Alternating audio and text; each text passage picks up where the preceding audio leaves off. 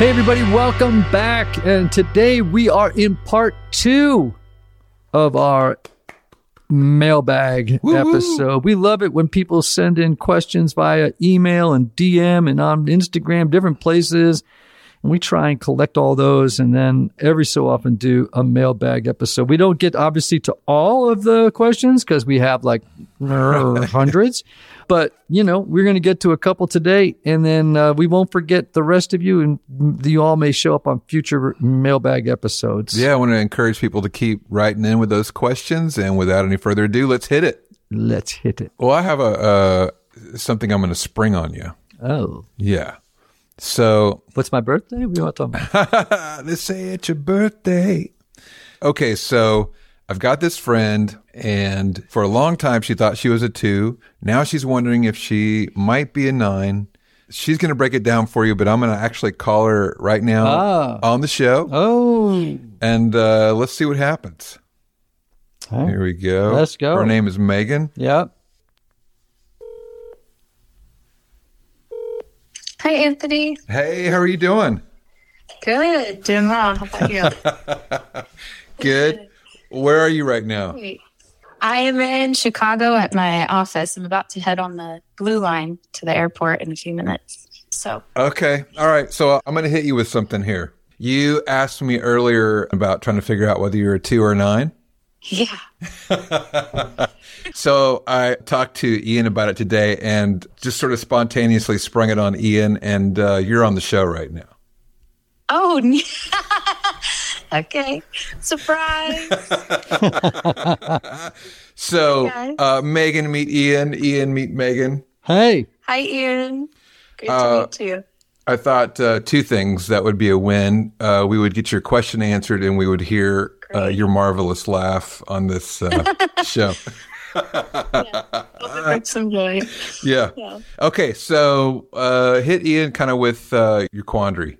Yeah, so I had never really heard of the counter type 9 until maybe a month or 2 ago. And I had always been so curious that the results for my Enneagram tests, every time it was like, I don't know, 92 or 95% 2, and then like an 85% 9, like every time I've taken the test. And so I've really resonated with, I think, a lot of the core motivations or fears or even woundings of 9s. It's like, I don't belong, and just kind of having more of avoidant tendencies in some ways, but really resonated with a lot of the 2 in that I really care for people. I'm definitely empathetic, but didn't necessarily resonate with some of the more like needing to feel the appreciation of others and having almost like a compulsory. And then in the case of like the 1-to-1 subtype for 2, which I resonated the most with, there was almost this like seductive way of needing to get needs met versus verbalizing them and finding ways to kind of make it happen in more manipulative ways. And so I just have been really curious about the counter type of 9 and identifying like, okay, in my history, I can see some 2 tendencies, but I've also heard that 2s can be mistyped, or people can mistype as 2s when they aren't necessarily sure. For instance, in kind of the Christian world that I'm in, a lot of times women are praised as helpers more than they're praised as other, I guess you could say, archetypes. So I was curious kind of your thoughts, since the counter type of 9, from what I've heard, is also really commonly mistyped as a 2 as well, and how to dig into whether or not I'm a 2 in my identity crisis in my 30s. Yeah, wow. Well, welcome to the show. So type 2s and 9s, it's probably the most common mistype because interesting. Yeah, because they have a lot of similarities, external similarities. Like they're both incredibly supportive. They're people-oriented, relational. That's for 9s, so that looks like a 2. They're both very optimistic. They're in what's called the optimistic triad, along with 7s. And so there's a lot of similarities between the 2. Yeah. So let me ask you a couple of questions. Let's see if we can nail this down. How image conscious are you? I would say that I'm definitely aware. I'm okay, running to the grocery store in my slippers and hair all messed up and that sort of thing. But I think I definitely care for my appearance and like to dress up. And as far as like who I am in other people's eyes, I don't often think about it. If something happens where I'm like, I'm curious where that was coming from, I might think about it more. Does that answer the question? Yeah. I mean, do you think someone would describe you as, like, when I mean image conscious, like concerned about how others think about you and see you? Or are you someone who's just what you see is what you get person? It doesn't even occur to me how other people see me. Yeah, I would say I've been described as like genuine. What you see is what you get. Pretty transparent.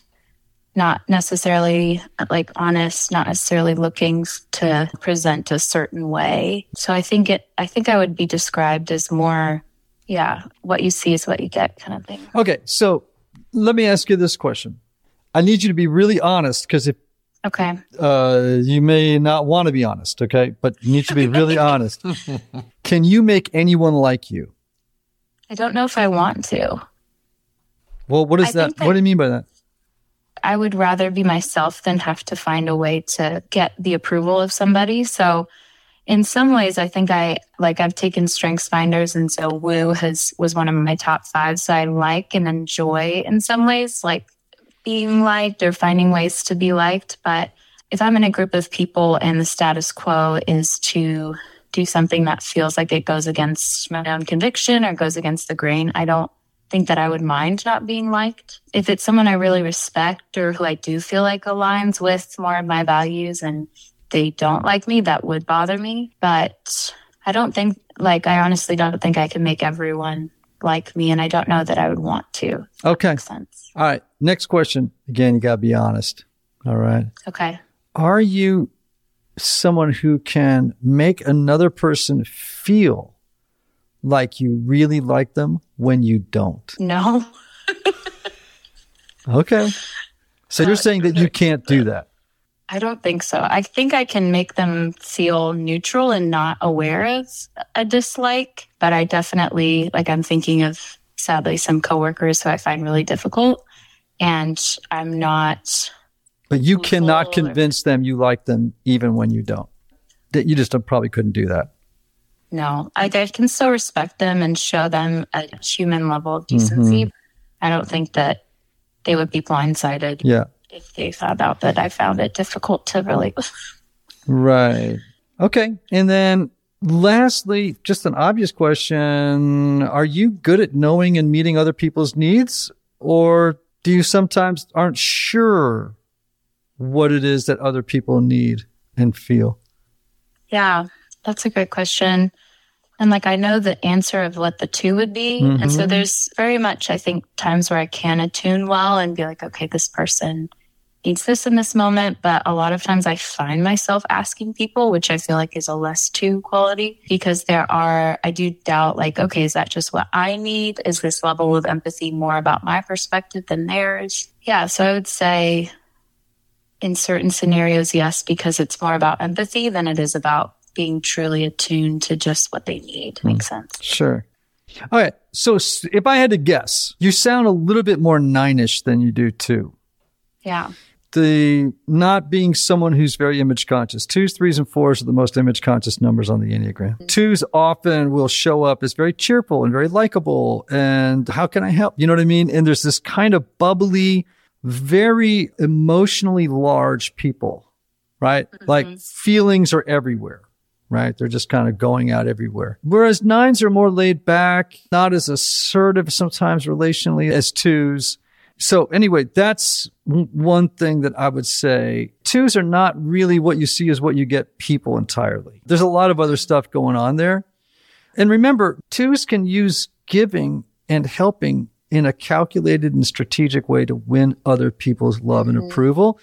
Not so much with 9s. 9s just don't have a lot of guile. You know what I mean? They don't. Yeah. It's one of the lovely things about them, right? They're less complicated people than 2s. They're actually less complicated than any other number. So I would also say that 2s are very focused on relationships. That's pretty much a lot of what they think about all day long. I haven't picked that up from you as we've spoken about that. A really honest 2 would say, I can make anyone believe that I like them even when I don't. And a 2 would say, I can make other people like me if they're being honest. And that's just the truth about 2s. And when they're healthy, those are good traits. And when they're not good, well, the second one isn't so great. But, the ability to connect with people that quickly and to form a positive rapport can be a really positive thing. Anyway, so I'm not saying you are a 9. It's just that you have said some things that, like, for example, when I said, can you make anyone like you? You said, I'm not sure I want to. Yeah. And I was like, an honest 2, I'm not sure would say that. Right. Yeah. I think an honest 9 might say that, but not a 2. I think a 2 would be like, no, it's really important that other people like me. The core motivation of that 2 is a need to be liked. And I don't mean just liked, I mean really liked. Right. So again, 2s and 9s get confused a lot because they look a lot alike. Can I just give one more thing? Maybe this would help you. Right. In settings, like different social settings, if let's say a group of people were together and everyone was taking a vote on where to go to a restaurant, and you said, I would really like to go to an Italian restaurant, but the group decides that they want to go to a Chinese restaurant. Would you just accommodate the group? I mean, they voted that way, right? So you're probably not going to get all huffy and puffy, but you would just accommodate, right? And you say, yeah, okay, I'll go Chinese. I mean, I wanted to go, but you wouldn't forget that you wanted Italian.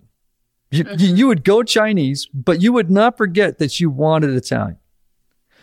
Or would you adapt? And what I mean by adapt is they would vote Chinese. You would remember that you wanted Italian for about 10 minutes.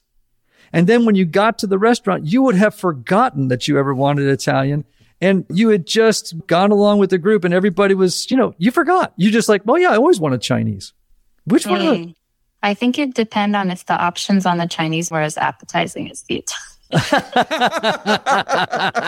Well, that is a consideration. But again, this is sort of a little bit of a silly question. Yeah. The only difference, what I'm trying to highlight here is that 2s will accommodate, 9s will adapt. Yeah. 2s will go along with what the group wants, but they don't necessarily merge with it. They don't forget that they wanted Italian. And actually, the next time that they take this vote, people might want to remember that they had wanted Italian the last time. 9s, right. Easy going, lucky, easy going. Okay, well, no, I can run with Chinese. Let's go. And then by the time they get there, there's no resentment or like anything like that. Yeah. I really don't think that I'd have resentment around it. I think I'd be like, oh yeah, the orange chicken actually sounds amazing. Just enjoy it. Cause it would be, and this is another, I think too, like quality, it would be more about like the company than it would be just about like the choice itself. Yeah. I don't know if that's purely a 2 quality. I think a 9 would be like that too. My wife's a 9 and I think that would totally be her thing. As long as we're together, it doesn't really matter.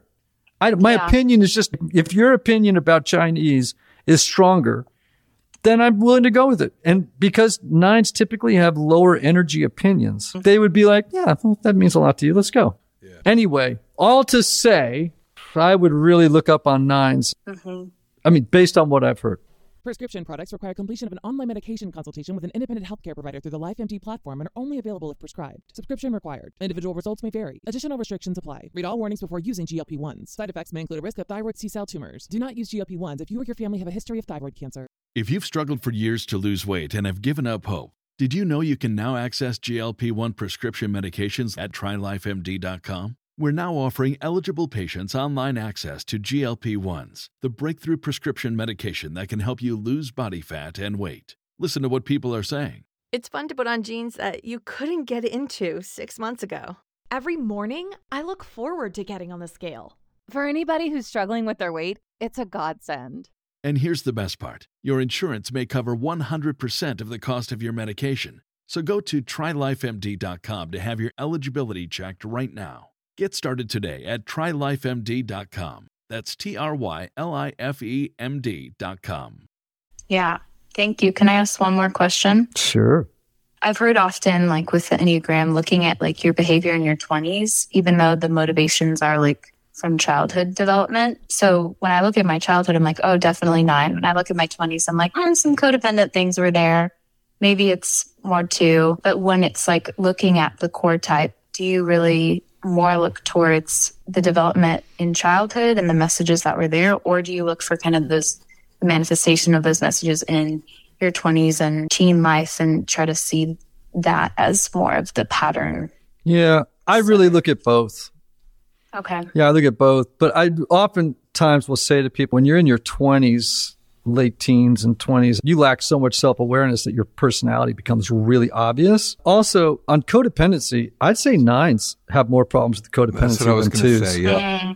Interesting. Yeah, so I wouldn't... Because yeah. that's been sort of one, I've heard you say that a couple times where you've associated the codependency with a 2, Yeah. Megan. And yeah, so it's like... Yeah, that said, both 2s and 9s can really be, of all the numbers, more likely to be codependent, more easily codependent. But I would say that if I had to make a guess between a 2 and a 9, it'd be more likely to be a 9. Yeah.